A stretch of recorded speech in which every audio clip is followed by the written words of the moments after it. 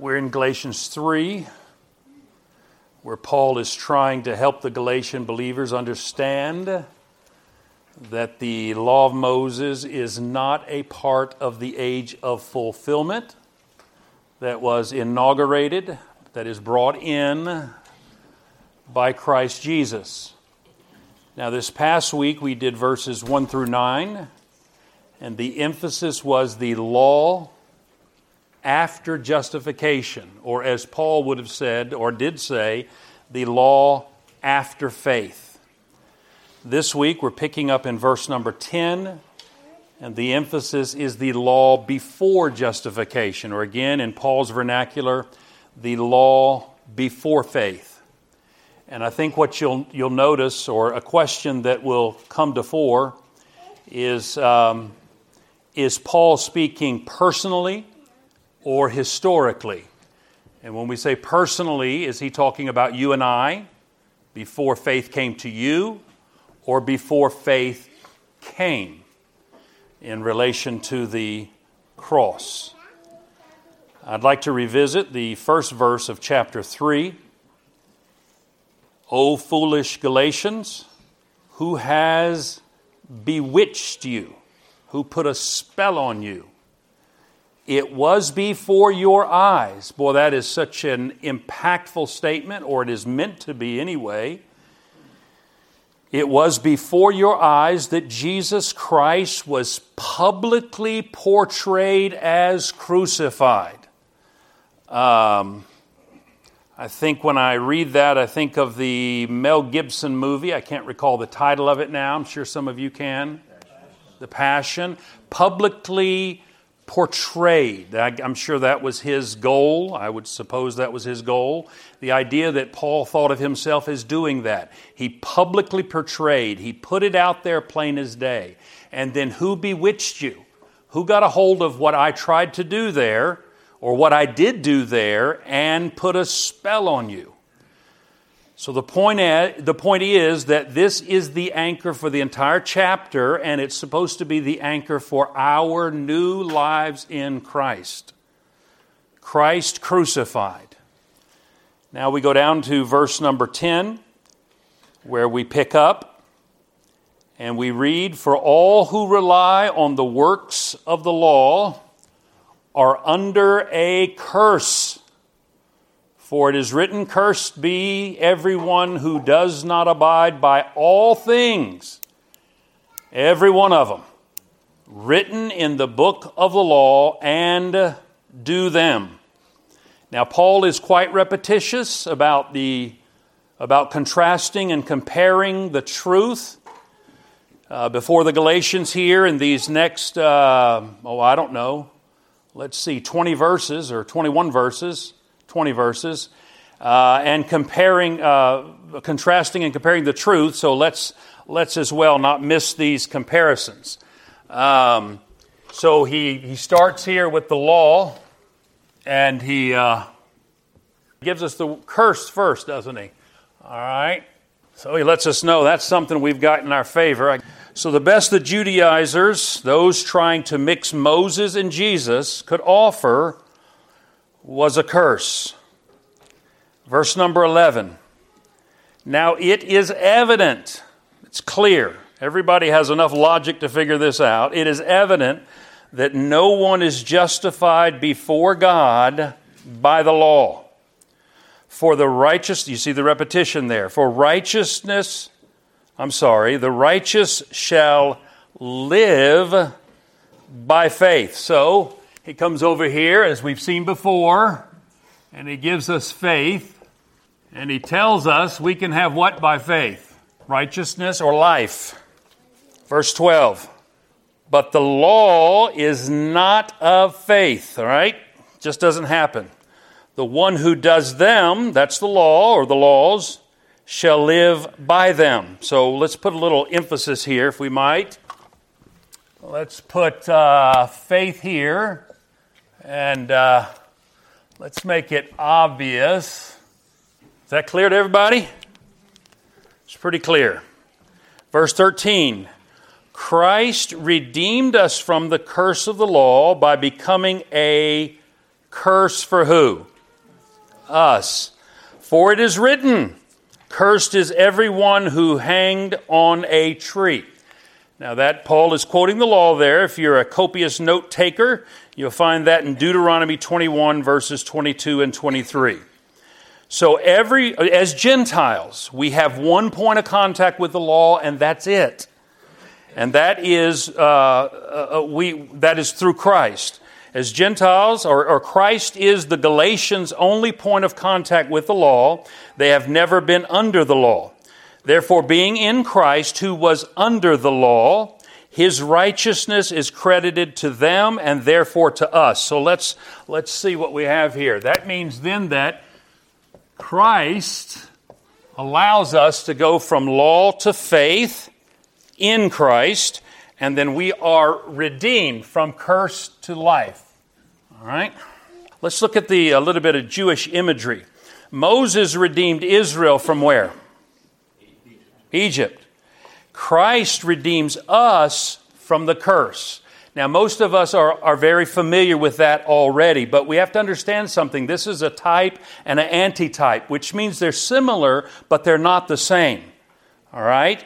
So that means then that the Jews, when they were redeemed from Egypt, they were not regenerate in that they were redeemed from Egypt. They were a mixed multitude. Most of them were unsaved. Most of them were unregenerate. Okay? You understand that? Nod your head like that right there. So it's a type and an antitype. Okay? Verse number 14. So that in Christ Jesus, the blessing of Abraham might come to the Gentiles, so that we might receive the promised Spirit through faith. So you have two words there we want to add to the good side. If Dwayne was here, he could help me with that, the good side. All right, so now we have the blessing and the Spirit, I think that we saw there, yep. So we have the blessing and the Spirit. Are you finding reasons here why you want to go with faith rather than law? Yes or no? Yes, whole lot of reasons here Paul's laying out. Let me quote my buddy Randy Seaver. It is the cross, the redemptive work of Christ, that has ushered us into new creation that is characterized by the Spirit's management. Our duty is simple and straightforward. We are called to walk in accordance with the realm in which we live. Ladies and gentlemen, we have been called. Gerald, I don't think you got to talk about it this week, and maybe not last week, but at least you've done it twice. You've been drawing this line up here about walking in the Spirit and walking in the flesh. We have been called through the power of the Spirit to walk in this new realm. Okay? We are not and by the way, in this new realm, up here is not the law of Moses. Can I get an amen? Okay? And Christians continue to slide, and this is what Paul is trying to show us, and he'll continue to show us all the way through chapter 12. The Judaizers were trying to put the law of Moses up here, but that is all over here. That is in the past. That is something that God, and we'll look at it, he'll show us more clearly here. But that is not what this is about. If you try to walk in the law of Moses, you instantly get below this line. Okay? Now, verse number 15. To give a human example, brothers, even a man-made covenant, no one annuls it or adds to it once it has been ratified. Now, this may not be coming together for you yet. As a matter of fact, to hear myself talk about it, it's not coming for me right now either. But we'll get a timeline up here and it'll make better sense to you. But what Paul is simply saying is you cannot change a man-made covenant once it's been established and confirmed. Certainly then you cannot change one made by God Almighty. He's trying to separate for us, and we'll go ahead and begin our timeline. Let's just use purple then. We'll go ahead and begin our timeline. Remember, here's Abraham. So we'll begin our timeline. He's going to lay out, here's today. He's going to begin to lay out for us the Abrahamic covenant, we call it, the Mosaic covenant, the law of Moses that we talk about. We'll go ahead and put the cross up here. I was reminded a couple things. I appreciate those of you who have the courage to correct me on a bad day. You get that, right? Okay. That this was AD 30. Okay, not AD 0, but when we talk about the cross, we're not just talking about the day of his death. We're talking about his incarnation. We're talking about his perfect life, his suffering, all the way to his resurrection, just so you know. Okay, so he's laying out for us how these two different covenants are worked together as the plan of God and how they cannot disannul one another. All right? Verse number 16, look at it with me if you would. Now the promises were made to Abraham. Who were the promises made to? Abraham. Okay, these are the promises back here. The promises were made to Abraham and to his what? Offspring. Plural or singular? Singular. Because the answer is right here.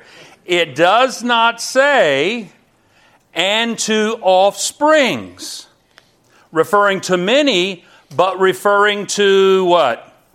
One. And to your offspring, who is, fill it in, who? Christ. Now, Peter made the same point in Acts chapter 3. And when you read the fact that Paul is saying the same thing as Peter so often, you can see why Peter or Paul got so frustrated with Peter in Acts chapter 2. In Galatians chapter 2. Here's what Peter said in Acts chapter 3, verses 24 and 25. And all the prophets who have spoken from Samuel and those who came after him also proclaim these days. You are the sons of the prophets and of the covenant that God made with your fathers, saying to Abraham, and in your offspring shall all the families of the earth be blessed. In other words, as we pointed out last week, there is no eternal redemptive blessing for anyone apart from union with Christ. And we are living in the age of fulfillment. That's why Paul goes on to say in Galatians 5:6, circumcision is meaningless. That is, physical descent from Abraham holds no salvific value. Salvific. Are you impressed with the big word? It simply means it does not contribute to your salvation. So now we have some more words to add here. We have offspring. You'll find the word seed. Okay, Steve, I'm going to have you read that verse here in just a few minutes. You'll find the word seed, and then also we find the word, and that's how we get from here to here, we also find the word promises. It's the promises that get us over there also. All right, Genesis 3, if you would, Steve, we'll find the original promise regarding that. Genesis 3, verse number 15. The Lord is speaking to the serpent. I will put enmity between you and the woman, between your offspring and her offspring. He shall bruise your head, and you shall bruise his heel. Okay, so that's promise about the offspring, and of course we know the offspring is Christ. Listen to how Jesus speaks to the Jews. We've said so many times that John chapter 7, 8, and 9 coincide beautifully here with the book of Galatians, particularly Galatians 2, 3, and 4. But listen to how he speaks to the Jews here. The Lord Jesus, John chapter 8, verse 39 through 44. I'll read just portions of it. They answered him, Abraham is our father. Jesus said to them, if you were Abraham's children, you would be doing the works of Abraham. If God were your father, you would love me.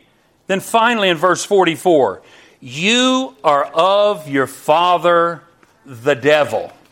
And so as we read, I'll read again to you verse number 16. Now the promises were made to Abraham and his offspring. It does not say unto offsprings referring to many, but referring to one, and to your offspring referring to Christ. Now believers are now what theologians call experientially in Christ. What does that mean? That is, it is our life now.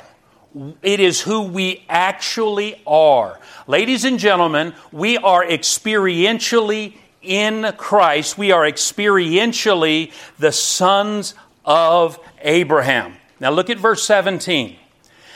That is what I mean, he writes. The law which came 430 years afterward does not annul a covenant previously ratified by God so as to make the promise void. All right, now let's fill out our timeline here. And I ask you to stay with me, those of you who have a hard time doing so if I'm not entertaining.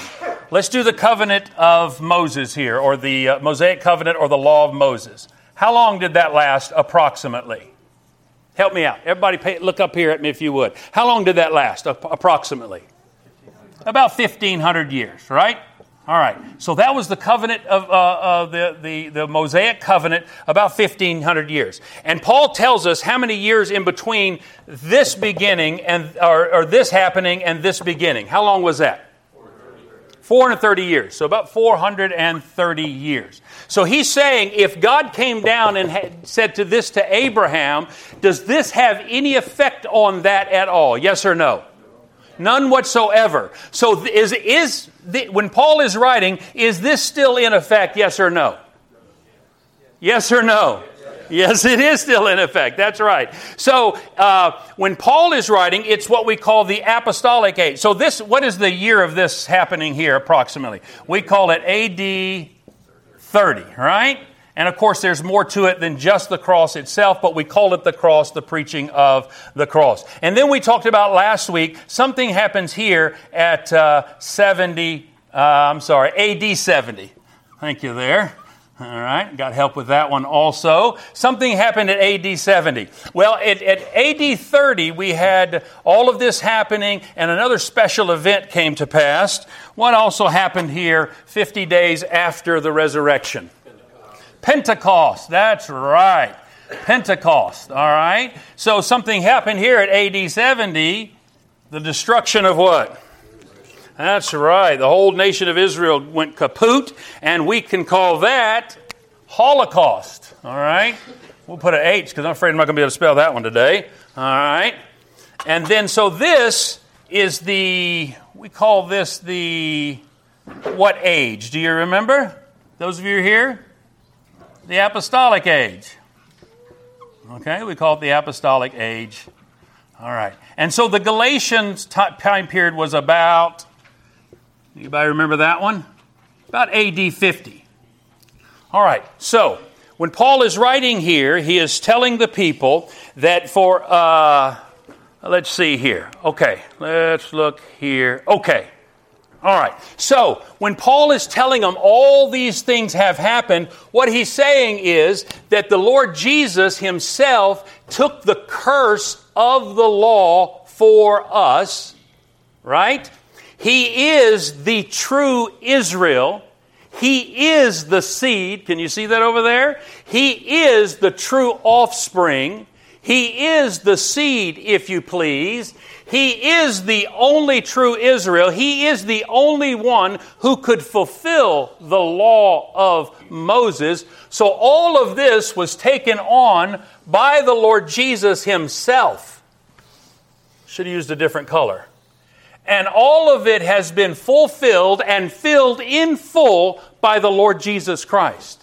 And by the grace of God and by faith itself, it has become you and I that are the sons of Abraham. How many of you don't understand that? So these two do not conflict. They work in tandem, if you will. We'll talk about it a little more, make it a little clearer with my notes. But all of this comes together, these two covenants, through Christ, and now you and I are the sons of Abraham. So when it comes to fulfilling the law, Christ has fulfilled the law. He has become a curse for you and I. Did he need to be cursed? Yes or no? Did he fail in the Mosaic law? Yes or no? No, he fulfilled it perfectly. So why did he become cursed as one who had failed in the law? Because of the sin committed by our father, Adam. Okay?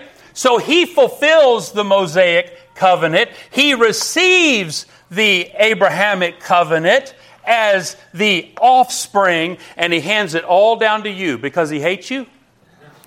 Why? Because of his great love for you and I. Verse 18. For if the inheritance comes by the law, it no longer comes by promise. But God gave it to Abraham by what? Promise. So what are we missing up here? We're missing inheritance.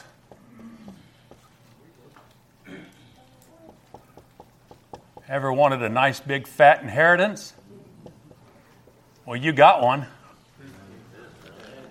Amen, amen, amen. Listen to what Paul wrote the Romans in chapter 13, verse 14. For the promise to Abraham and his offspring that he would be heir of the world. Heir of the what? Heir of the what? The world. Now, listen, stay with me now. I'm wanting you to realize what you've inherited here.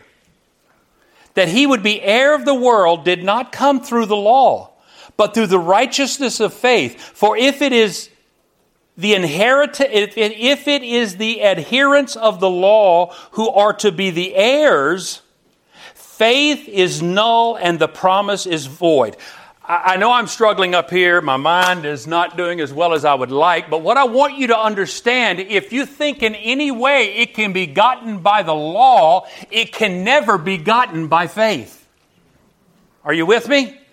If in any way you try to bring up law in your life to get any kind of inheritance at all or any type of favor at all from God Almighty, you instantly do this right here. All right, let's keep moving here. Listen to Romans 8, 16 and 17. The Spirit Himself bears witness with our spirit that we are the children of God. And if children, then heirs. Heirs of God and fellow heirs with Christ. So if there's an inheritance, that makes us what? Heirs. Now, look at me if you would. If you get to the place where you say, okay, I get it, no law, no law, no law. Isn't it amazing that Paul keeps pressing the point? I met a guy up at Chipotle this week. And I don't think he's a believer. He's friendly to Christianity. And he said to me, it is interesting as we talk about this that the law constantly just eases its way back in, doesn't it? And he just talked about common human relationships, how we compare ourselves to each other, and how we come up with these ideas between us about just the goofiest things, little laws we come up with between us. The law constantly works its way back in because it is our human nature to come up with something that makes us better than somebody else or at least satisfies our ego. That was the word he came up with. At least satisfies our own ego that we have accomplished something in ourselves. And the apostle, there is a so what to this, I promise you. There is this idea that we are trying to bring up something in ourselves. And listen, that is the reason why you worry. Because when you bring up something in yourselves, you put faith. Are you listening to me? You put faith in yourself, and that is why we come to church on Sunday, excited about our brothers and sisters. But by Tuesday, we are falling apart. We have got to go back to verse number 1 and set the cross of Christ before our eyes. That is the only way to walk in victory, dear brothers and sisters. Any of this, whether you call it Mosaic, whether you call it personal, no matter what you call it, it brings nothing but a curse. Amen. What is our inheritance? Listen, please hear me. Please hear me. We don't deserve the dust we breathe. What is our inheritance? Hebrews 1:2. The Son is appointed, listen closely, the heir of all things. How many things? There is no division. There is no division. I had a dear, dear brother whom I loved so much. I understand he saw the inconsistencies of so many schematics. But he got into this thing where the Gentiles would inherit heaven and the Jews would inherit earth, and this is the way eternity would be split forever. But the Son would inherit all things, brothers and sisters. And we will be heirs with Christ. That means we will inherit what things? All things. Remember, under the law, we Gentiles are entitled to no inheritance. Under the law, no inheritance. Ephesians 2:12, remember that you were at that time separated from Christ, alienated from the commonwealth of Israel, strangers to the covenants of promise, having no hope and without God in the world. Now look at verse 19. Here comes the answer to your question. Look at verse 19. Why then the law? You see it? Read it with me. Why then the law? It was added because of transgressions, until the offspring should come, to whom the promise had been made, and it was put in place through angels by an intermediary. Why was it added? Because of what? Transgressions. How long would it be in place? Until when?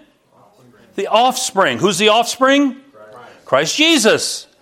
All right, an important question. Notice the answer. It was added because of transgressions. Remember, the nation of Israel was a mixed multitude and was filled with mostly unregenerate people.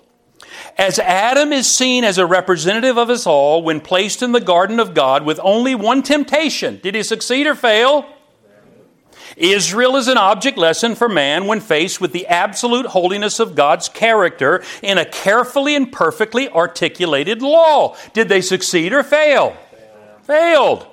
Again, my buddy Randy Seaver writes, God's primary purpose in giving the law to Israel was to reveal the true character of sin.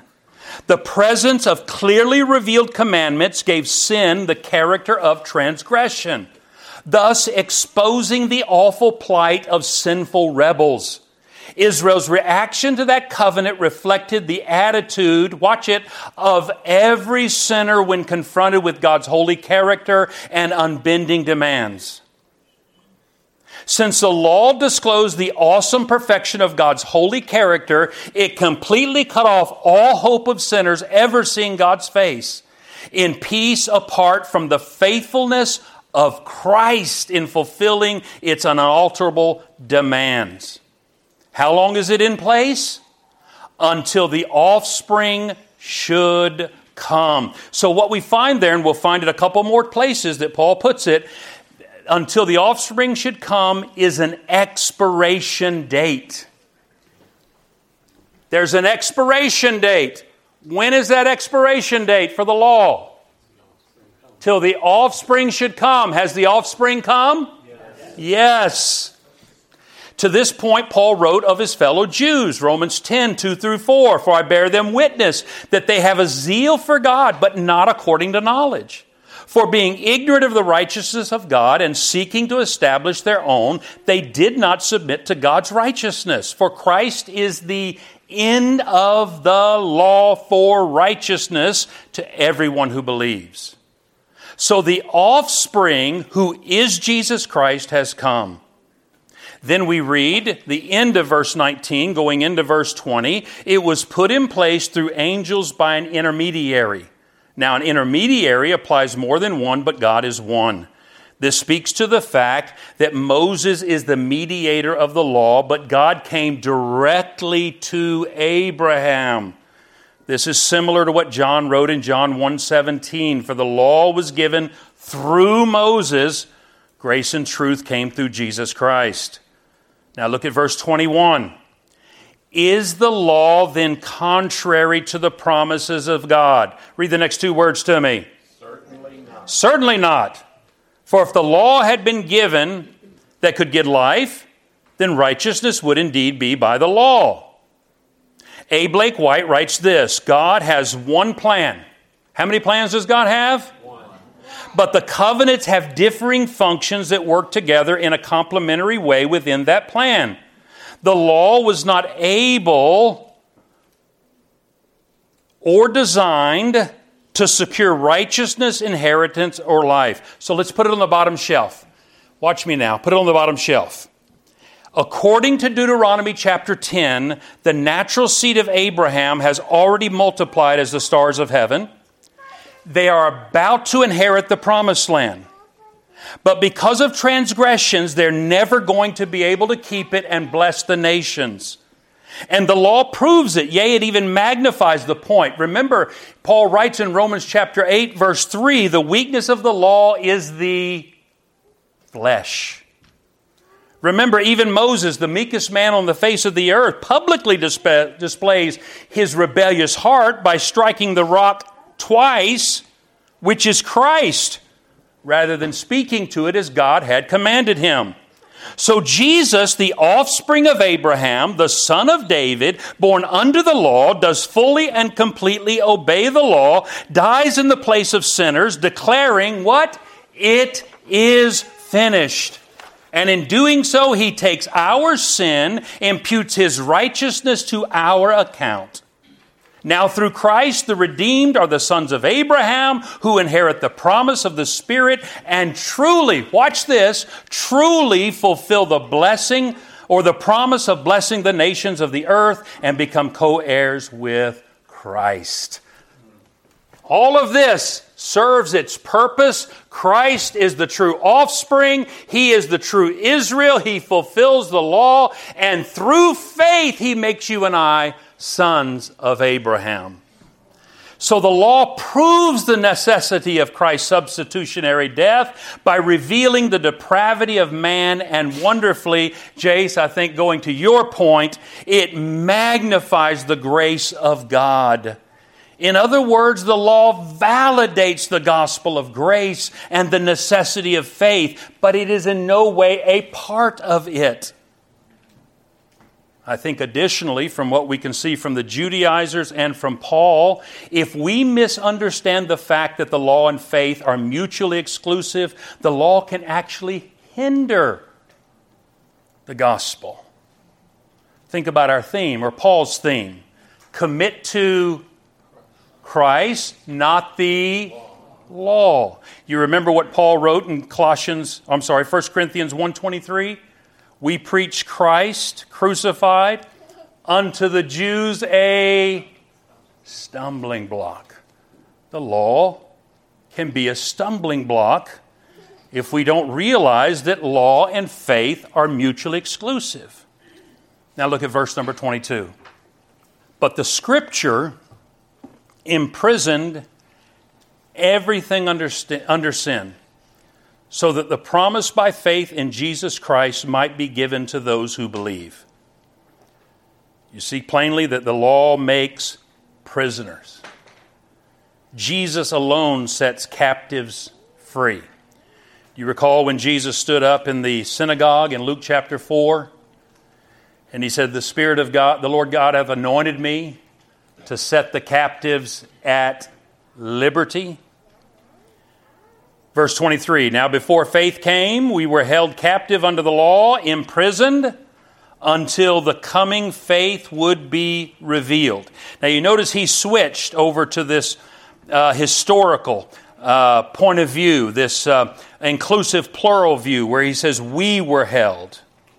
He's referring here to the Israelites. Again, as I said earlier, it's historical, not personal. But he says until the coming of faith. Again, pointing out the temporary nature of the law. It has an expiration date. Verse 24, so then the law was our guardian. It's important to understand that in Paul's day, a guardian wasn't like a guardian today. It would have been a slave who was more like a babysitter. So then the law was our guardian until Christ came, in order that we might be justified by faith. Let's add a few more words up there. Imprisoned. What's that other one you see there? Captive. This is why Paul is saying, understand God's purpose. There is no purpose here for you to be captive, for you to be imprisoned, for you to be without faith, for you to be cursed. Oh, guardian. A guardian. Does that mean we don't need oversight? Jay, do we not need oversight? We definitely need oversight, don't we? We need it desperately. Do we have oversight? Yes. We have oversight. What do you think's better? Do you think this is better oversight? Or do you think the presence of God Almighty is better oversight? Thank you. Finally get some help in this world. Usually I get no respect at all. Verse 25. But now that faith has come, we are no longer under a guardian. Now, present tense, no guardian, no law. For in Christ Jesus you are all sons of God through faith. You are, Paul now switches the emphasis from past to present, from what they were, the Hebrews, to what we are, believers. Verse 27, for as many of you as were baptized into Christ Jesus have put on Christ. Verse 28, there is neither Jew nor Greek, there is neither slave nor free, there is no male and female. Oh boy, folks like to take that one out of context today, don't they? For you are all one in Christ Jesus. Again, we are in Christ and sons of Abraham experientially. That is how our life is now. It is who we actually are. And as our brother Gerald has been saying, let's live up to that through the power of the Spirit and the direction of the Word. The Spirit's Word. And this, by the way, great statement I read this week. This is about more than harmony. It is an acknowledgement that God's kingdom purposes are in Christ. This is about more than harmony. Certainly we should have harmony. But this statement here, let me read it again. There's neither Jew nor Greek, neither slave nor free, neither male nor female, for you're all one in Christ. Certainly that ought to bring harmony. But this is about more than harmony. This is an acknowledgement that God's kingdom purposes are in Christ. Not in lineage, not in race, not in law, but in Christ. And if we at Atlanta Reformation Fellowship, what would happen if we would actually get this as a body? We seem to get the fact that it is not these things, but we tend to forget the fact that God's kingdom purposes are not in us. And truly, as Paul told the Galatians, we entered the kingdom of God through much tribulation. And failure comes and is plain. I'm not indicting you. We indict ourselves, and we won't usually know it about each other. So this is not, hey, I'm better than you, you're better than me. Not at all. But you will know you're indicted by the words of your own lips.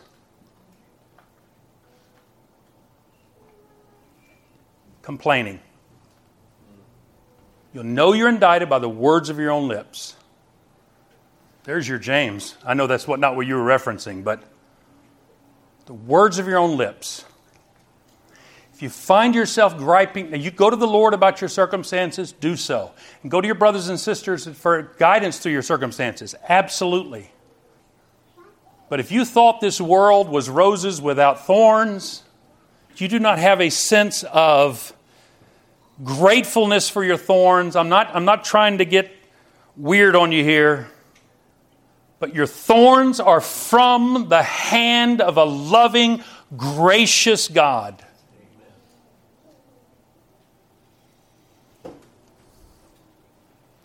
Calvin said this about the verse. Paul means that the Galatians are so closely united to him in the presence of God that they bear the name and character of Christ and are viewed in him rather than in themselves. Verse 29, the last verse. And if you are Christ's, then you are Abraham's offspring. You catch that? All this time, he's been telling us who is the offspring. And I know I beg a lot of attention from you. It's only because I've poor self-esteem. Who has he been telling us is the offspring? Christ. Now look how he wraps it up. And if you are Christ, then you are Abraham's offspring. That is... But Jeff, I know you like to rejoice in some of these things, and I have rejoiced with you. You, my brother, are Abraham's offspring. You just see what he said to you? Did he not just take you in Christ?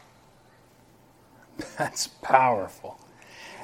Heirs according to the promise. What did we just say? Jesus was heir of what?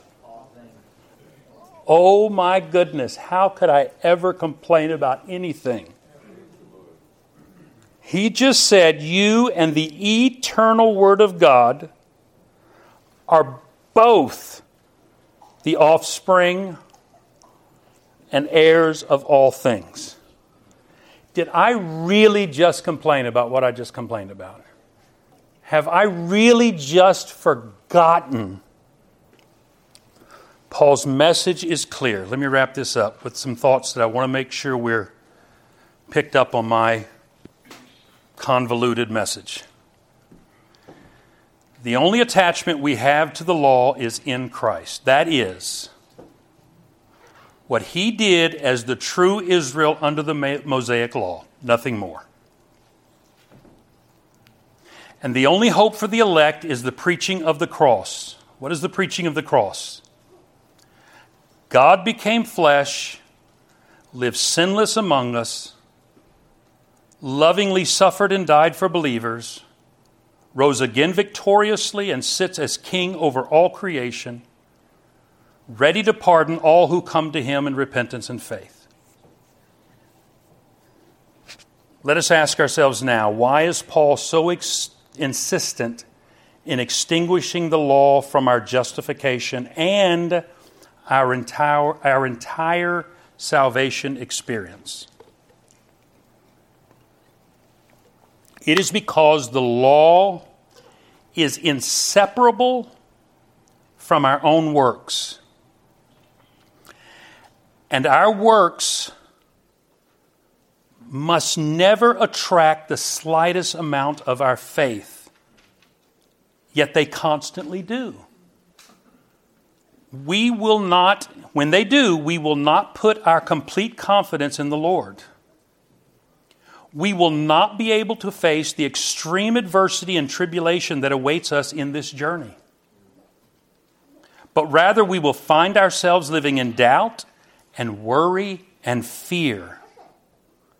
Failing to be content and thankful, we will complain about our situation, lean on the flesh, and when the evil day comes and the fiery darts are launched, we will disappoint ourselves. So our focus must be the cross. And anything else is foolish. I think Jeff led us well this morning with the words of Fanny Crosby.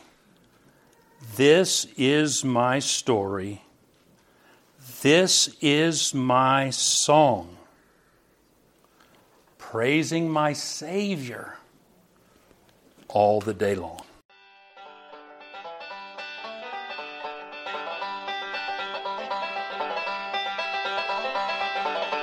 This message was produced by the New Testament Reformation Fellowship, reforming today's church. with New Testament church practices. Permission is hereby granted for you to reproduce this message. You can find us on the web at www.ntrf.org. May God bless you as you seek to follow Him in complete obedience to His Word. May your faith in the Lord Jesus be strengthened and your daily walk with Him deepened.